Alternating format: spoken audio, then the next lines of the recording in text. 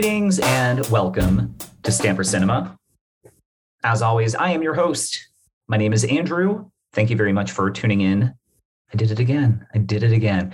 Thank you very much for downloading another one of our episodes and continuing along with our Ted Lasso recap series. We are now on episode 6. This episode is entitled The Signal. And once again, we had Erica Dunton behind the helm on it. And wouldn't you know it, this particular episode was written by Brett Goldstein. That, if you're not sure who that is, that would be Mr. Roy Kent himself. So Roy Kent was the writer of this particular episode. So what do I think? Well, it was always going to be tough to live up to the previous episode, which again, I thought was probably the strongest episode of season 2 thus far. So, we came back down a little bit to earth. I still think it was a strong episode. I still enjoyed it, but it wasn't necessarily as good as episode 5. But let's still unpack this one, right? I mean, you still have some really, really great moments within this particular episode. And the narrative structure is really interesting. You still have your basic kind of like multi-plot setup, and you have your 3-act breakdown, but you also had some cliffhanger plot lines that kind of like we'll call them like a transitional plot. But let's first break down this episode, right? So our main plot, it's FA Cup week, and our Greyhounds are playing John Rowe's favorite team, Tottenham Hotspur. And what we find is the Roy Kent effect has taken hold of the squad. And so far, everything seems to be going well. He's coaching very well. He's found his spot within the team, and everybody's there's a really great cohesion that is going on. So that's all great. Everybody's being a team player, even Jamie Tartt. And that should be a good thing, right? Well, according to Roy, that's not necessarily the greatest thing in the world. Sure, he's making passes to players. He's playing nice. He's a good all-around guy. But as Roy Kent says, at his core, he's a prick, and the team needs him to be a prick. They need him to be getting in the heads of the opposition and putting balls in the back of the net, right? So Roy essentially encourages Jamie Tartt to be a prick when it is convenient and only at the direction of management. So yeah, that's all well and good, right? So what happens in the FA Cup match? Well, they do play Tottenham and they end up winning 2-1, but that's the result. So they win, they advance into the semifinals, but let's talk about what essentially happens within the game, right? So they give him the signal. And in this case, they flick him the bird, all 4 of the coaches, and Jamie realizes, oh, okay, now I can start being a prick. And he essentially calls his shot. Like he says that this player is going to foul him, and then he's going to shoot a score goal from that spot. Well, that spot is like 45 yards off. So, I mean, it would be a pretty tough goal to make. But wouldn't you know it, Jamie Tartt was just the man for the occasion, and he blasts a 45 yard shot attempt over the keeper, scores a goal. Yay. Tottenham come back, they equalize, and in the dying moments, AFC Richmond do get their winner and they win 2-1. We don't see either do we see the equalizer? I can't remember. We may see the equalizer, but what we don't see is AFC Richmond's winning goal because of the fact that we have kind of like transitioned into the dressing room and following Rebecca trying to figure out where Ted Lasso is, because Ted Lasso has a little bit of a panic attack, and more on that here in just a moment. But what was really great is that we saw the return of confident Nate, where he steps into the play, makes a very wise tactical decision to essentially park the bus. So he brings on a few defenders, trying to defend a set piece, and then they end up getting Tottenham on the counterattack for the winning goal. And then his post-match conference, Nate explains everything that kind of went down, and then he essentially referred to himself as a wonder kid as opposed to a wonderkin. So the new phrase takes hold. So he's still a little embarrassed, but it's kind of fun. We're seeing this new confident Nate My only concern is what happens when, one man gets too much confidence, right? He was encouraged to assert himself by Rebecca, and he asserted himself at the restaurant. And then he now asserted himself on the pitch. And both of those are great, right? But what comes up must come down, right? Inevitably, what comes up must come down. So I do love this new and improved Nate, but I am curious just to see, like, if I were writing for the show, I probably would have a moment of the learning curve that one needs when establishing a little bit more confidence, right? But essentially, that is your A plot, the FA Cup. Now, your B plot and your C plot are kind of go hand in hand. They're hand in hand. They're kind of thematically similar, but your second plot, or your B plot, Rebecca is now dating a guy by the name of Luca, and she's still flirting with her mystery man, who we find out who that is at the end of the episode. But she's in the midst of flirting with, or rather dating this guy, Luca, and her mother shows up in town. And apparently her mother left her father. And as we learn, this is kind of a recurring behavior for her mother. Now, she does seek help. Rebecca seeks help from Keeley and Ted and Higgins, but nobody really seems to kind of get it, which that also, again, kind of ties into plot C, which we've got Coach Beard and Jane. They're back together again. And only Higgins is the one that sees it as a problem, right? He questions the Diamond Dogs to why they don't see it as a problem, why they didn't back it up. To which, Ted chimes in with one of his like classic Ted monologue bangers. And I'm going to read it verbatim. So if it sounds like I'm reading, it is. I just want to get this lengthy quote correct. So you should never say anything. I learned that the hard way. One of my best friends growing up was this fella, Marcus Gerard. He dated the same girl from grade school to high school to college, whole time. And she could be a little bit of a pill, if I'm being honest, no reason to start lying now. And I let him know that. I told him so. And he was not too pleased. All right. And that is the last time I give a best fan speech. So fun little levity at the end of that monologue, but it's interesting. It made me ask this question.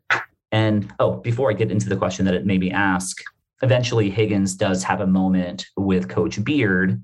So Higgins approaches Beard and they have a moment at the end of the episode. And Higgins has this really great line where he says, look, let me ask you one question. You're a great man. Does Jane make you greater? And it's an important question. But the question I had is this real? Is silence the best policy? Is it always the best policy? And when is silence not the best policy? And what I mean by that, if you have a friend that is in a what's the word I want to look for? A volatile relationship. Is it best to stay silent? I don't know. Like, I sincerely don't know. I think it depends. I mean, if I'm asking myself, I would totally say it just depends on the relationship. Like in my own life, I had been in a few not so healthy relationships, and I probably would have liked in hindsight for people to say, yo, this ain't healthy. You might want to reevaluate a few things. But at the same time, if I had somebody else come and say those same words to me, I might pop them straight in the mouth. So I don't know. It's definitely a tricky balance. But in the case of Jane and Beard, I would like to believe that Ted, who knows that it's not good that they're together, would have that trust within their relationship that he could approach Beard and say, Jane ain't it, pal. She ain't it, fam. So I don't know. But I do want to throw that out to you. What do you think? What are your thoughts on that? Do you find that you are a silent observer, or are you one to let your friend know if they were in a rocky relationship? So those are your overall plots. And I did mention there were a couple transitional plot lines for this episode. And I briefly mentioned that Ted Lasso's succumbed to another Lasso moment where he has a panic attack. And I guess what I think this all relates to is earlier in the episode, he receives a phone call from, I guess, his kid's school or summer camp or something. And unfortunately, Ted's in England and his family is back in the States. So he's unable to help, right? He's not able to be there for his kid.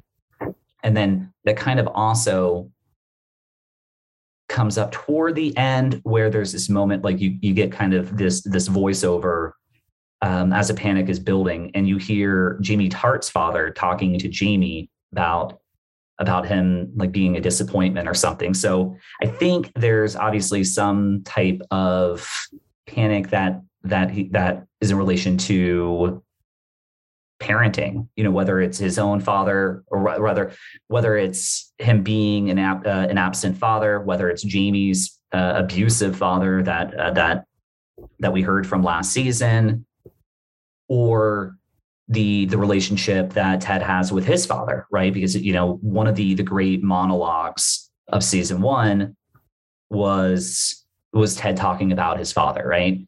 I think there were a couple monologues where he talked about his father, but so parenting, I think, is probably one of the big explanations or reasons for his panic attack. But in the case of this episode, in like the 80th or 81st minute of the match, he storms off, and they kind of like joke it around like that maybe it's food poisoning. And Chris, one of the color commentator that works next to Arlo White on the show, he has a great line that I think I'll say a little bit later. But so we know that Ted's mental health is going to be one of the plot lines for the next episode.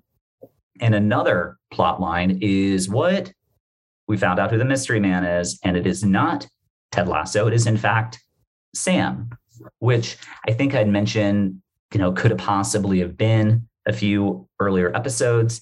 I also mentioned, not to kind of like pat myself on the back, but that idea of a misdirect, that they wanted us to think it was Ted, but just due to editing and everything like that, it was just a classic misdirection. But in fact, the mystery man on Rebecca's phone is Sam. So what does that mean? Are we getting into predictions? I don't know. I mean, look, let's be realistic. Could Rebecca and Sam realistically work in this type of profession and environment? Hell no. No, absolutely not. The owner of the team would not be in a relationship with a player of their team. I can't. I have a difficult time buying it. But of course, we're going a little rom-com this season. So sure, could it happen? Yeah. Will it happen? Will it happen? Will they hook up?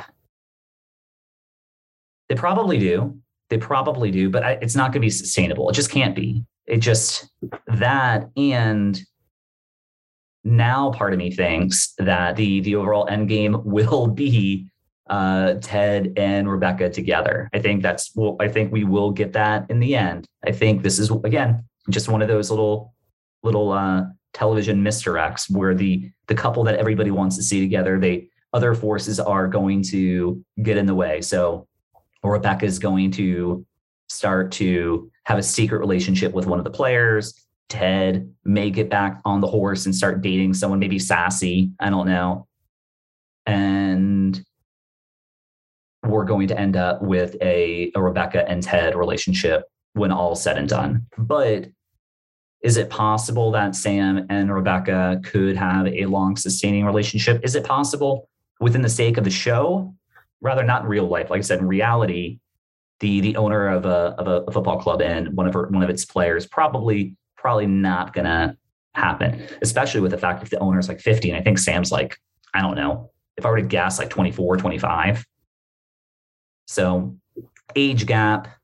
And again, she pays his salary. So that there's just a real tricky, it's fraternization, and that type of fraternization in the workplace just ain't healthy. But speaking from like a reality, but from the sake of the show, I mean, they could have a secret affair, that can at least get them to the end of the season, or Trent Crimm finds out that Rebecca and Sam are an item or something like that.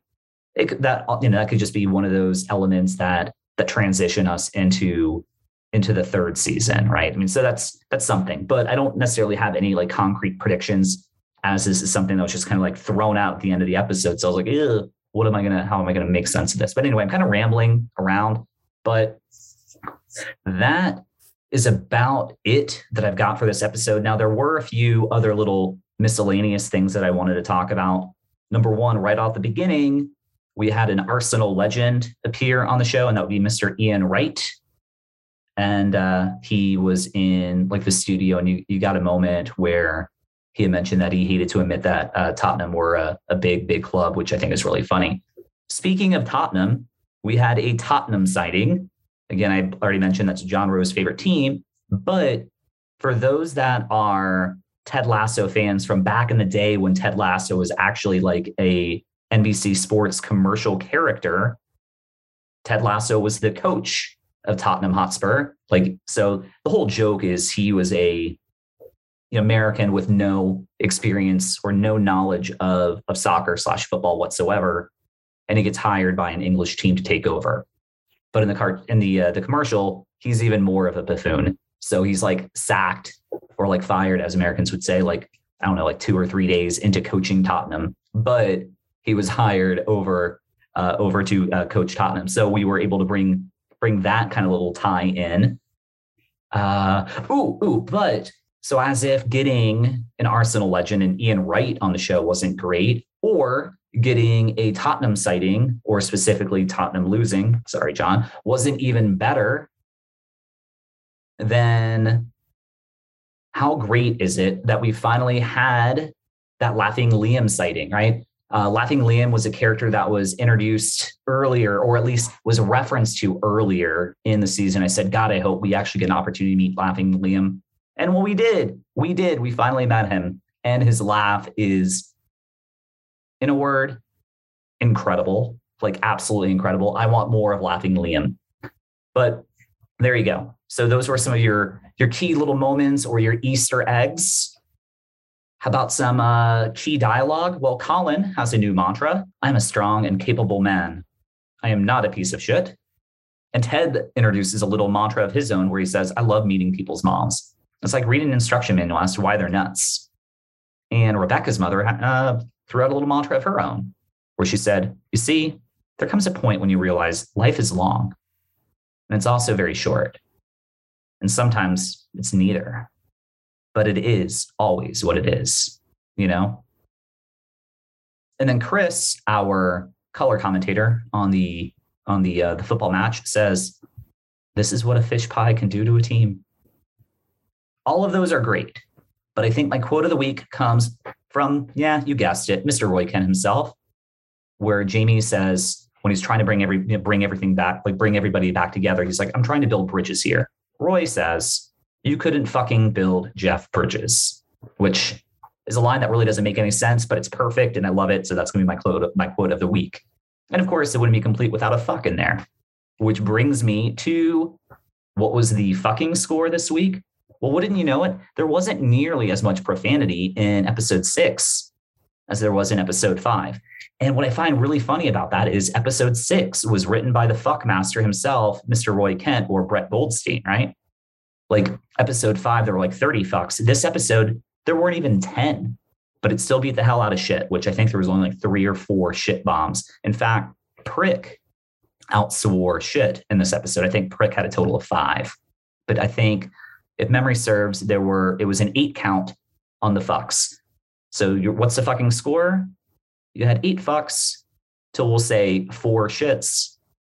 So 8 fucks to 4 shits. But anyway, that is about all I've got for you this week. There were a couple pop culture references this week.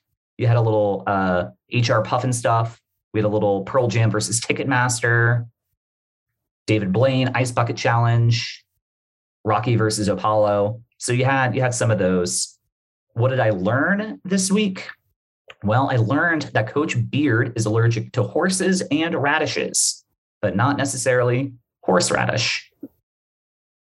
And your word of the day to close it all out, everybody can go ahead and look up Philistines. I think I've already kind of went over my predictions because he had kind of like those little tie-ins. I think we're going to get a little bit more of understanding Ted in his panic attack. So maybe get a little origin story on that. So we also had a meeting between the yin and yang, right? So we had Ted and Dr. Sharon meet up. So we're inevitably going to get a scene with those two. What is that relationship going to look like? That should be fun.